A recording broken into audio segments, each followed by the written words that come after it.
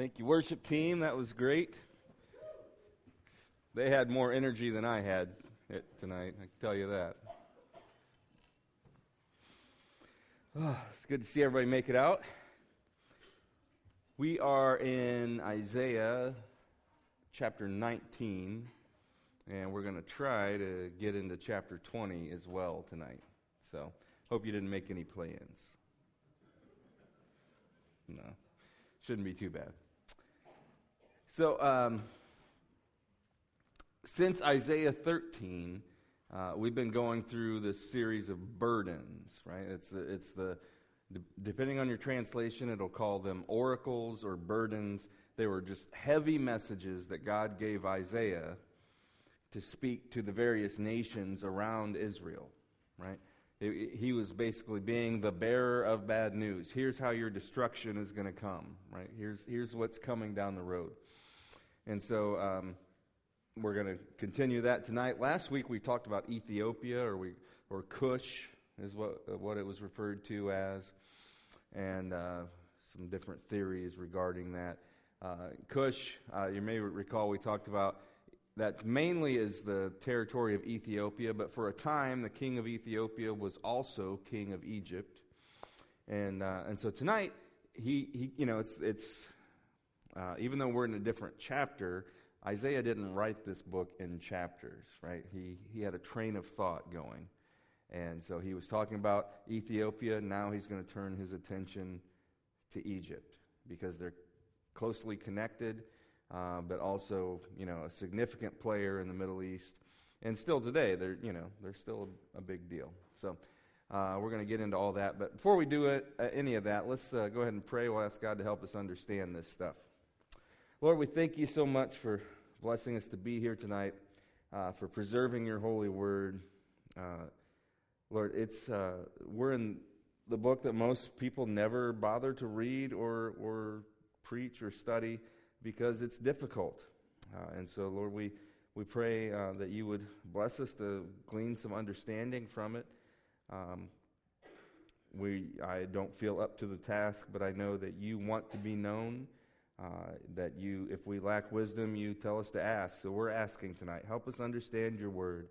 Help us understand you better. And Lord, we know that the message you gave Isaiah applies not just to the people of his time, but to our time. So help us to be able to apply it to our lives and be transformed and changed by it. We pray all these things in Jesus' name. Amen. Okay. Well, let's get right into it. Isaiah 19, verse 1. It says, "The oracle concerning Egypt. Behold, the Lord is riding on a swift cloud and is about to come to Egypt. The idols of Egypt will tremble at his presence, and the heart of the Egyptians will melt within them.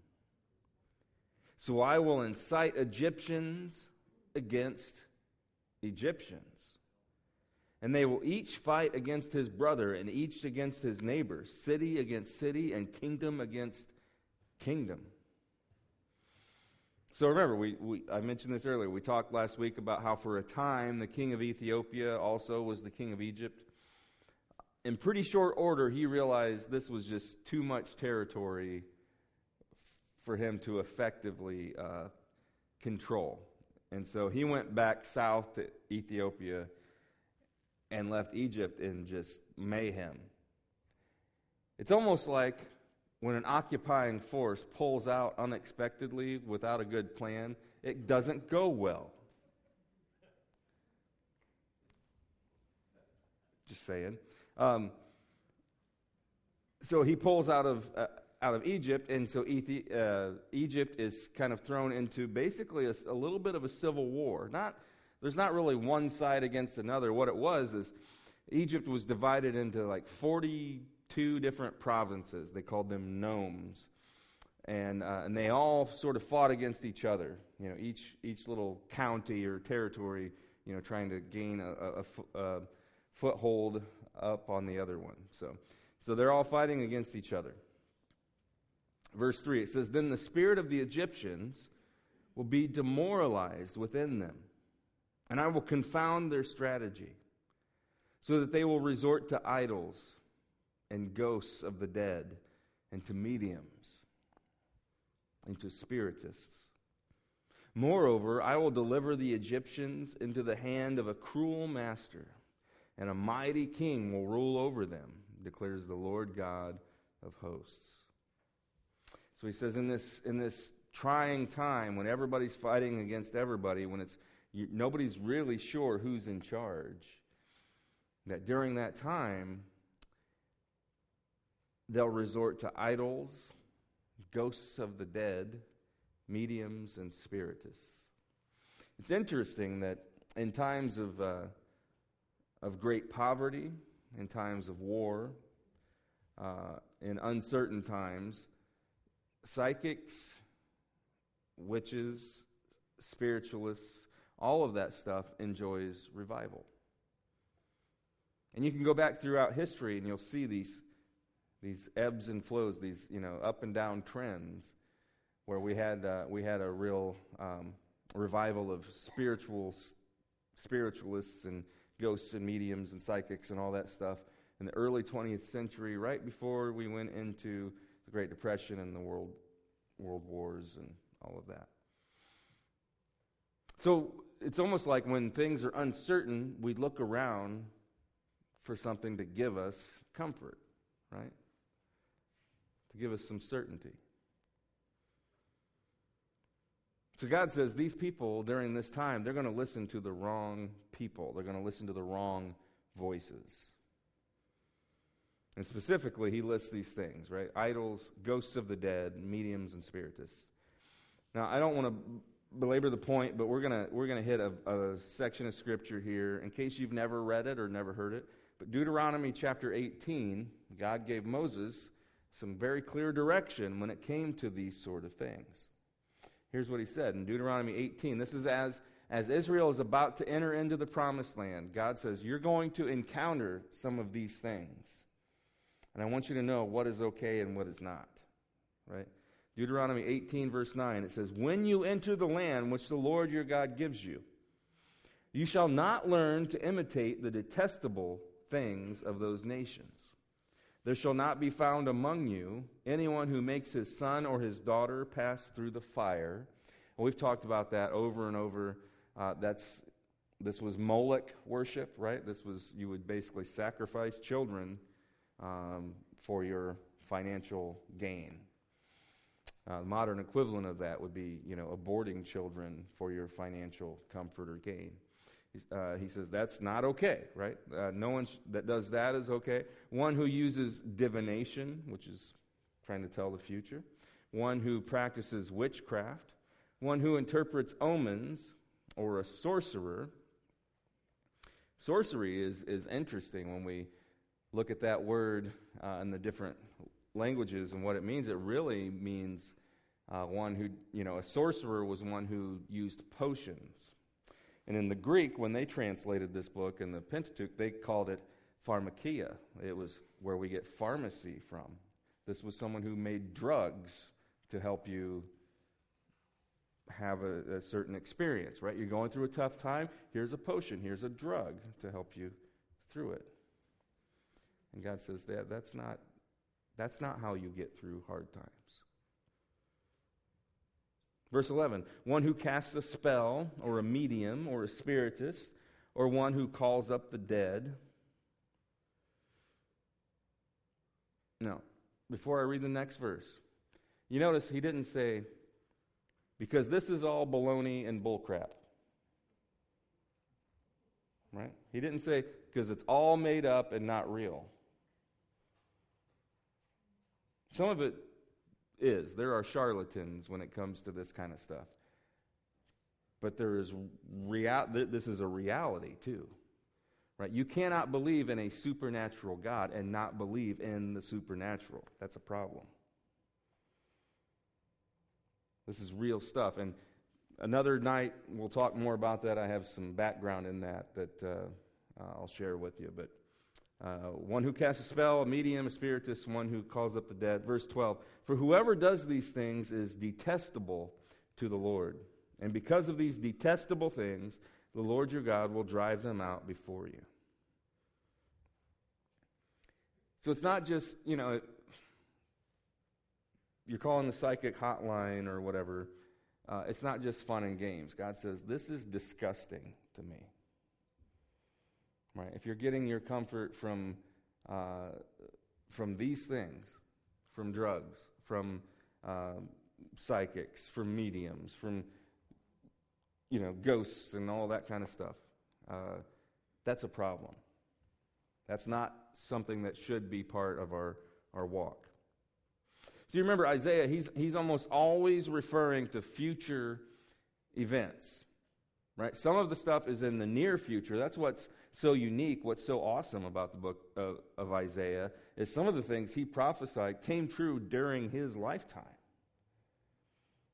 It gave him a lot of credibility amongst the Israelites because they're like, that guy, like some of the stuff he said actually happened, right?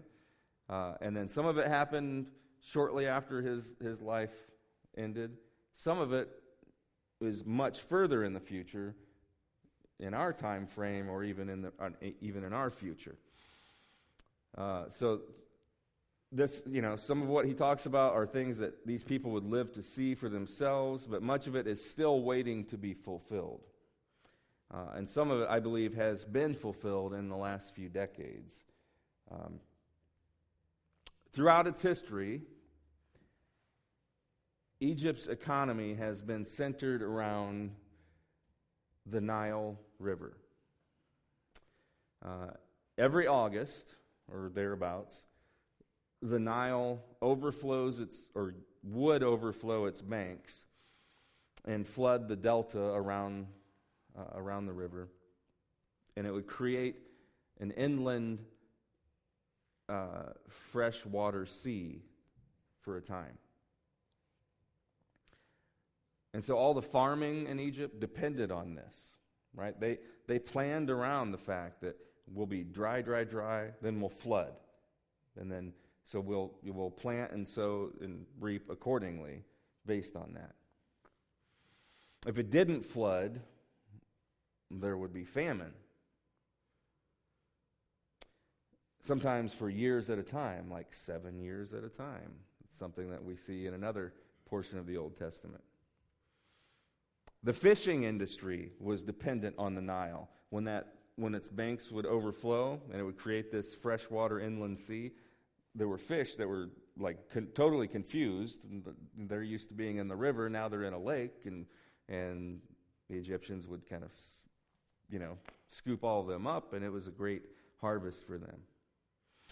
They also were known for their cloth and their paper manufacturing. And all of that was dependent on flax. And flax was grown in the Egyptian delta, so it was all dependent on the floods and all that stuff. So this is something that God had put into place centuries before, and that's how Egypt functioned. Reason I'm telling you all that is, we'll see here in Isaiah 19, verse 5. He says, the waters from the sea will dry up, and the river will be parched and dry. The canals will emit a stench. The streams of Egypt will thin out and dry up. The reeds and the rushes will rot away. The bulrushes by the Nile, by the edge of the Nile, and all the sown fields by the Nile will become dry, be driven away, and be no more. And the fishermen will lament, and all those who cast the line into the Nile will mourn, and those who spread nets on the waters will pine away. Moreover, the manufacturers of linen made from combed flax and the weavers of white cloth will be utterly dejected. And the pillars of Egypt will be crushed, and all the hired laborers, which is most of us, right? This is a way to refer to middle income and lower income people. All the hired laborers will be grieved in soul. So, from 1960 to 1970, Egypt embarked on one of the most ambitious construction projects in modern history. They constructed this thing called the Aswan High Dam. It's one of the greatest engineering feats in history. This thing is 364 feet high, it's 12,500 feet long, and it's 3,200 feet thick.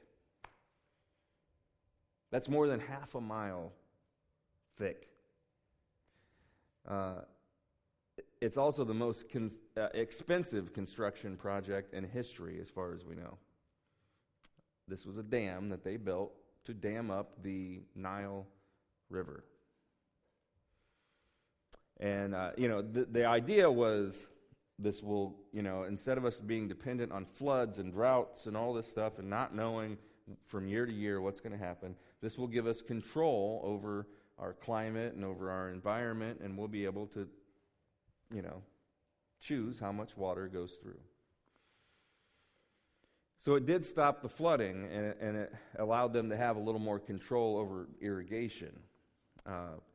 It also created the largest man-made lake on the planet. It's Lake Nassar. It's amazing. But, right, there's always a big but. What they didn't account for was when all this flooding happens, it's not just water. All the silt, all the dirt, all the stuff that got pushed out with the floodwaters would spread through, and that's what kept the ground fertile, able to grow things, right? This fresh layer of sediment and silt being pushed out by the floodwaters.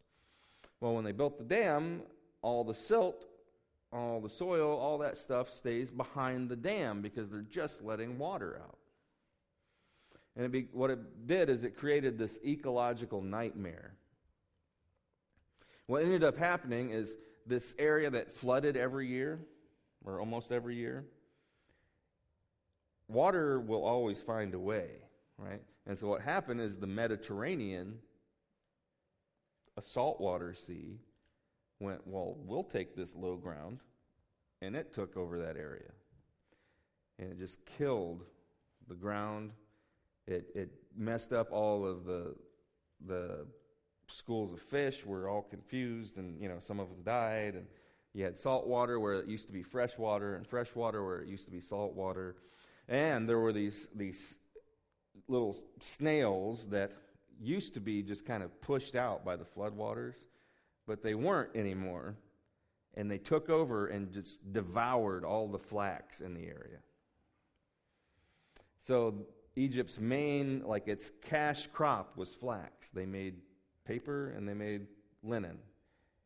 And all that was just eaten up by these stupid snails. They didn't account for that. I know you guys didn't come here for a study in ecology, right?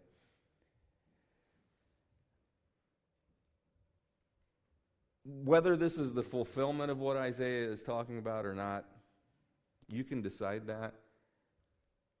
But my gosh, it sure seems like it, right? Everything he describes has happened in our lifetime. They're still dealing with the ramifications of it. They've talked about destroying this dam, just giving up.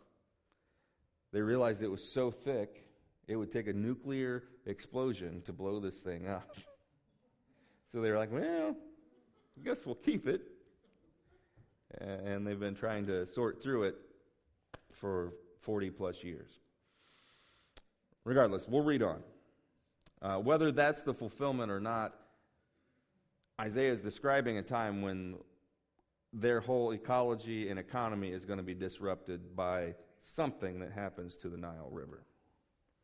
So Isaiah 19, verse 11, says, "The princes of Zoan are mere fools. The advice of Pharaoh's wisest advisors have become stupid."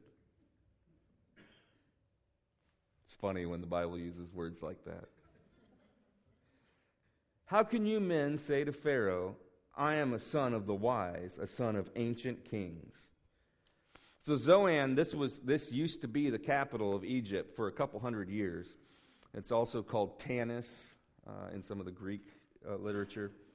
But Psalm 78, if you're one that likes to double check things, Psalm 78 verses 12 and 43 tell us this is where Moses performed his miracles before Pharaoh. Right? So this would have been the capital city, most likely, when Moses was doing his thing in Egypt.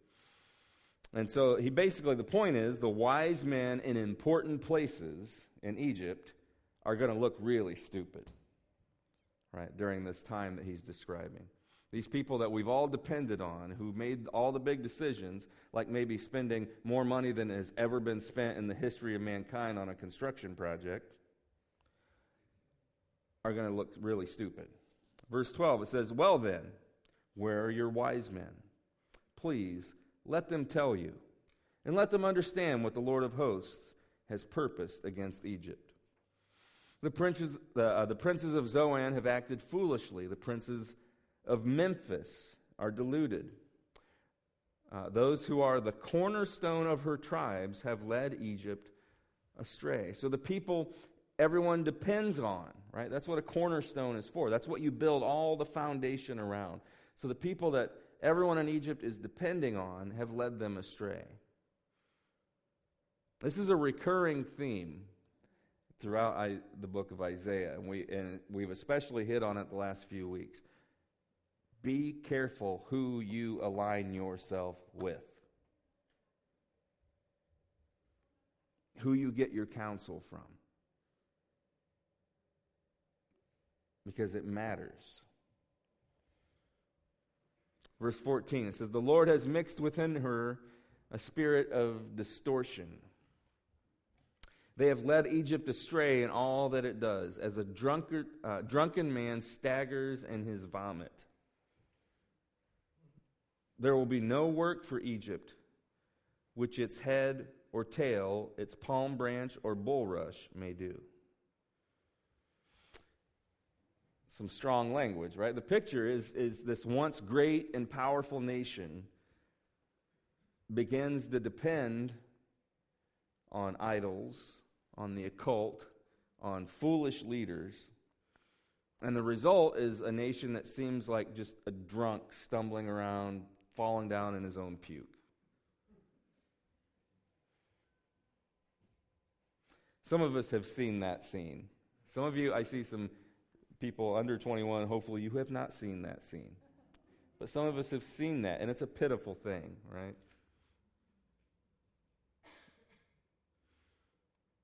There's no self-help program that's going to change things for them, is what he gets at.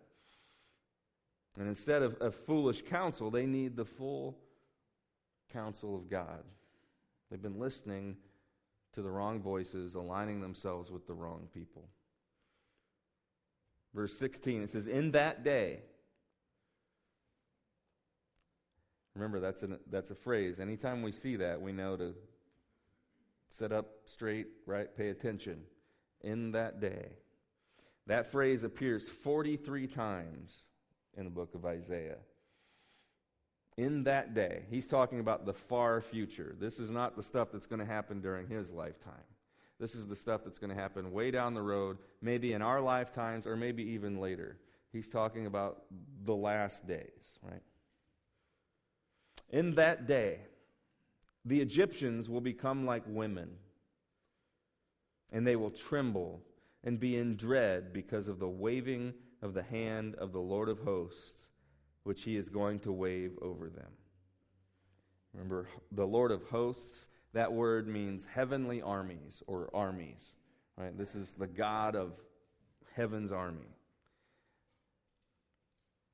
And Isaiah says they're going to be like women. Now this can, especially in today's climate with cancel culture, we could probably cancel Isaiah, right? He's putting down women in some manner, but you got to remember the time period when he's writing this. The idea is being like a woman is being like a coward, right? He's going to quiver and be afraid like a woman. I'm not saying you guys are cowardly. I know some of you. I know you're not, but I am cowardly compared to some of you. Verse 17, it says, the land of Judah will become a terror to Egypt. Now think of that. Egypt held Israel in captivity at one time, right? Israel were slaves to Egypt.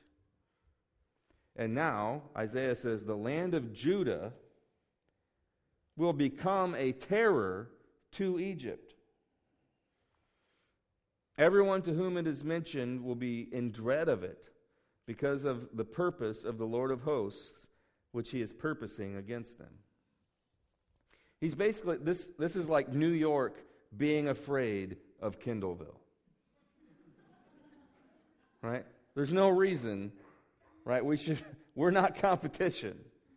But Isaiah says in that day, that's how it's going to be. So, another history lesson. What year was it Israel became a nation? 1948, yes. 1967, there's this event, the Six-Day War. Egypt, their air force is wiped out by Israel's air force. And if you read some of the accounts, it's just mind-boggling because their air force, half of it were like Cessna crop dusters, and they're like dropping homemade hand grenades out the window and somehow blowing up ships. It was a God thing, right? But Egypt's air force is wiped out. They fought Egypt, Syria, and Jordan in this 6-day war. And during that time, they defeated all three and captured the Sinai Peninsula. It's amazing. It was humiliating for Egypt and Syria and Jordan. So a few years went by, and some of you are old enough to remember, in 1973, there's another war, the Yom Kippur War.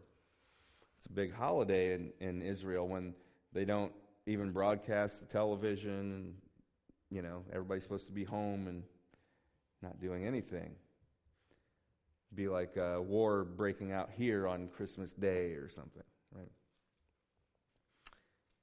So Egypt and Syria, they've been humiliated. They decide to strike back against Israel. And so what happened was Egypt's tanks crossed the Suez Canal on their way to Jerusalem. And they stopped in the Sinai, and they were just kind of waiting instruction, right? And there was this guy, Ariel Sharon. He was a general in Israel's army. That name may sound familiar to some of you, right? He became prime minister of Israel eventually. So he takes his tanks out, and he sees they're all just kind of parked there in the Sinai. He knows, they're heading to Jerusalem. And he's like, well, I can engage them, which is what his orders were.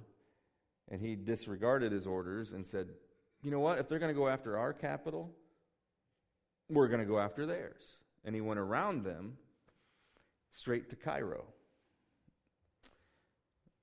And then that's when America got involved. That's when Henry Kissinger was like, hold on. You can't go attack Cairo, right? You can't attack their capital city, even though they're attacking your capital. And so there's some negotiations that go back and forth. And Sharon, he's like, fine, he backs up. And what he does is he ends up encircling Egypt's army.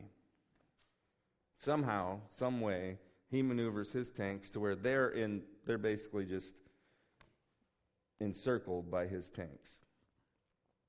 And Egypt basically loses, they have to forfeit their whole army at that point. They have to surrender.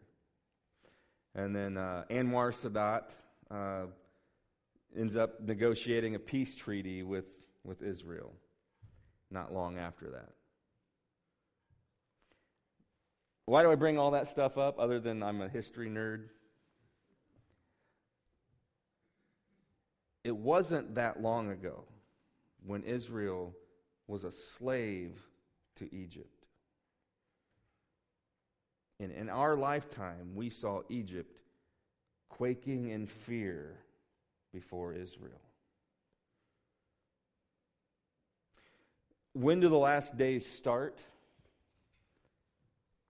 Some people believe that when Israel became a nation in 1948, that sort of started the clock ticking, that's when the fig tree blossomed or whatever. I don't know. I don't know for sure. But I do know that Egypt, this once great and mighty nation, is now completely intimidated by Israel. They want nothing to do with Israel. And that happened in my lifetime. And for many of you, it was in your lifetime. Verse 18. In that day, 5 cities in the land of Egypt will be speaking the language of Canaan, which would be Hebrew, right? The language of the Jews, and swearing allegiance to the Lord of hosts. One will be called the city of destruction. Now, that's a weird translation. Your translation may say the city of the sun. It's the same place. This was a city called Heliopolis. So Isaiah says, in that day, in the far future, most of our major cities are going to be speaking Hebrew. They're going to be worshiping the Lord, including Heliopolis, the place where we worship, or where Israel worshiped their main god. They have many gods, right? But their main god was the sun god, Ra. And Heliopolis was where they worshiped Ra. That was the city dedicated to the worship of Ra. Today, Heliopolis is known as, any guess? Bunch of nerds. That's Cairo. Cairo, Egypt. Heliopolis was absorbed by Cairo. So basically he's saying the capital of Egypt, the main place, the main city, is going to be worshiping the Lord. Verse 19, in that day there will be an altar to the Lord in the midst of the land of Egypt, and a pillar to the Lord near its border. So there's going to be such a radical change in Egypt that the city dedicated to worshiping their false god is now going to worship the true God. That's what Isaiah is getting at. Verse 20, it says, it will become a sign and a witness to the Lord of hosts in the land of Egypt, for they will cry to the Lord because of oppressors. And he will send them a Savior. Now, those of you that are following along in your Bible, is that word capitalized? Yeah. Some of you, your Bible probably did capitalize that. That's an editorial choice, but I'll tell you why. He will send them a Savior and a champion, and he will deliver them. So normally when you see a word capitalized unexpectedly, it's the translators assume that is a reference to Jesus or to God or to deity, right? Isaiah says there are going to be oppressors. They will cry to the Lord because of oppressors. Daniel 11 describes this scenario where the Antichrist invades Egypt in the last days, right before Armageddon. He invades Egypt. He's on his way to conquer all of northern Africa. That's his main goal at that time. And as he captures Egypt and he starts to invade Ethiopia, he hears rumor of another army coming down from the north. This is something we talked about a few weeks ago. This army coming down from the north, which would be like a coalition of Russia and a few other nations. And he also hears of another army coming from the east, an army of 200 million plus men. Wonder who that could be.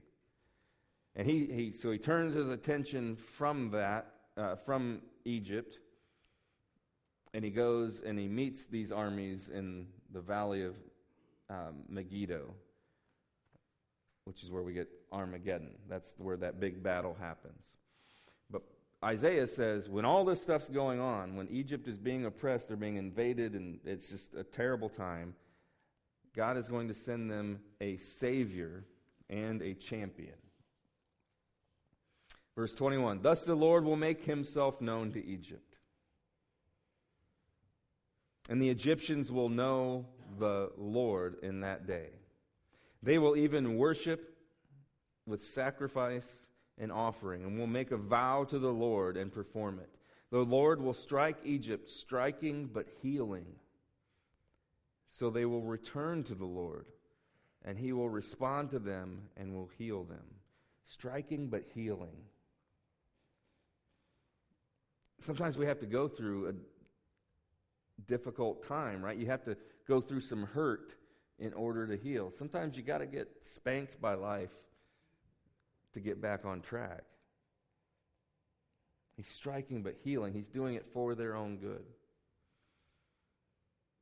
You know, if you're going through tough times, maybe it's time to get on your knees and repent and bring your brokenness to him so he can heal you. Now we're running a little long. We'll see if we can plow through these last few verses. Verse 23, "In that day there will be a highway from Egypt to Assyria, and the Assyrians will come into Egypt, and the Egyptians into Assyria." Remember, Assyria is Egypt's mortal enemy. This is the big baddie that they're all afraid of. And he says, in that day, there's going to be a highway between them. They'll be able to come and go, and it's like they were never enemies.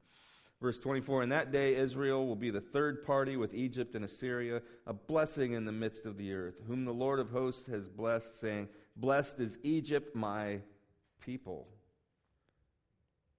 He's calling Egypt his people. "In Assyria, the work of my hands.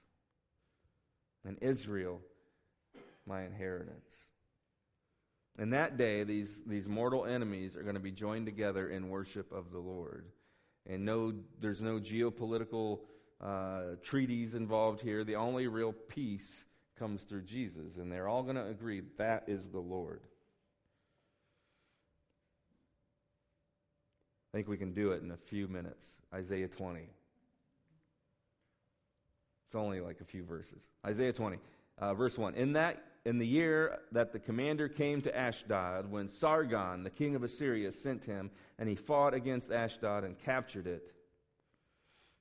Ashdod is this Philistine city. It's about 30 miles from Jerusalem. It's a city that the tribe of Judah took 700 years to capture, and the Assyrians do it on their first try. This happened, we know from history, this happened in 711 BC, so we know what Isaiah is talking about. Verse 2, "At that time the Lord spoke through Isaiah, the son of Amos, saying, Go and loosen the sackcloth from your hips, and take your shoes off your feet. And he did so, going naked and barefoot." Y'all should be grateful that the Lord has not given me those instructions. Being a prophet was hard. But you can see here, Isaiah was wearing sackcloth. That was like an itchy, like burlap, right? And you wore this as a sign of mourning or sadness. So he was already doing that as a sign, and God's like, you know what? We're going to step this up. Verse 3, "And the Lord said, Even as my servant Isaiah has gone naked and barefoot 3 years as a sign and token against Egypt and Cush." Now, it's funny. Some people, my Southern Baptist brothers, will say, well, he wasn't actually naked. He stripped down to his undergarments. And I'm like, that's not what it says. As a matter of fact, in verse 4, it says, "So the king of Assyria will lead the captives of Egypt and the exiles of Cush, young and old, naked and barefoot, with their butts uncovered, to the shame of Egypt," right? They weren't in their undergarments. God's saying, I care so much about these people that I am asking you, Isaiah, to be inconvenienced, to be embarrassed, to be shamed, and show them what it is that is headed their way. Verse 5, "Then they will be dismayed and ashamed because of Cush, their hope, and Egypt, their boast. So the inhabitants of the coastland will say in that day, Behold, such is our hope, where we fled for help to be delivered from the king of Assyria. And we, how shall we escape?" In other words, we put all our hope in these people, and look, they're being led away naked and ashamed. That's what we were depending on.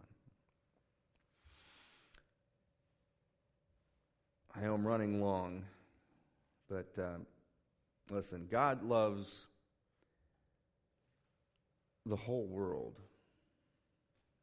And He wants you to help spread the gospel to the whole world, even if it's inconvenient or even if it's embarrassing.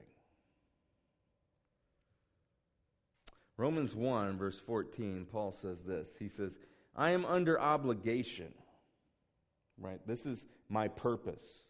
I am under obligation both to Greeks and to barbarians, both to the wise and to the foolish. So for my part, I'm eager to preach the gospel to you also who are in Rome, for I'm not ashamed of the gospel.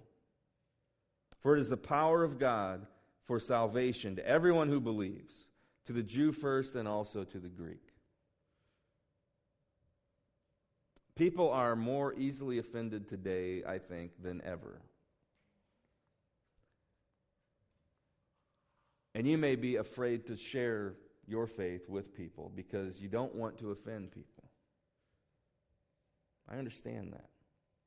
But here's what I need you to understand. Everybody, no matter what they say, everybody knows there is a God. Romans 1:19 says, because that which is known about God is evident within them, for God made it evident to them.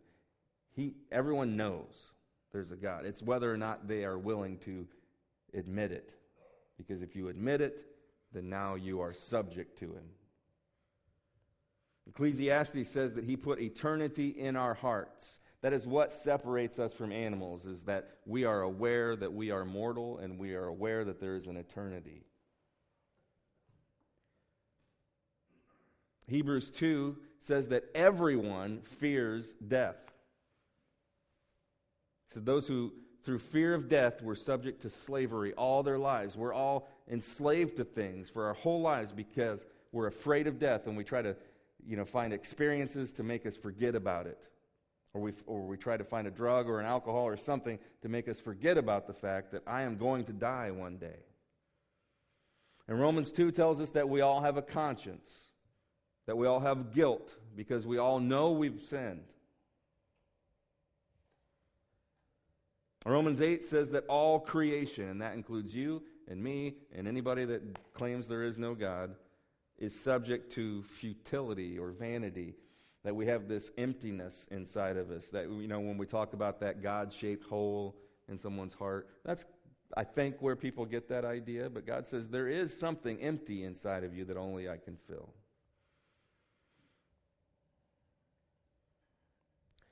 Listen, I would rather be embarrassed here than ashamed when I stand before Jesus. Because I wouldn't share the gospel. I wouldn't share the good news with people because I was afraid I wouldn't be popular because of it. I'm running long. Here's the deal. We'll summarize the whole message. Time is short. Hell is hot. Forever is a long time. Let's pray. Lord, we thank you so much that you've preserved your word for us. We thank you that you spoke through your prophets, including Isaiah and others, not only to give us knowledge about who you are, but also, Lord, to give everyone everywhere a chance to repent, to be transformed through a relationship with you. Lord, we just pray that you would give us the courage to share our faith however we need to in our daily lives. Let us not be ashamed of the gospel. Lord, we pray that someone somewhere would be touched by the gospel being shared by these people that heard this message tonight. We know that you can do it. We know that you will do it. And we pray these things in Jesus' name. We can't wait for you to come and come quickly. And amen. Ready? Great.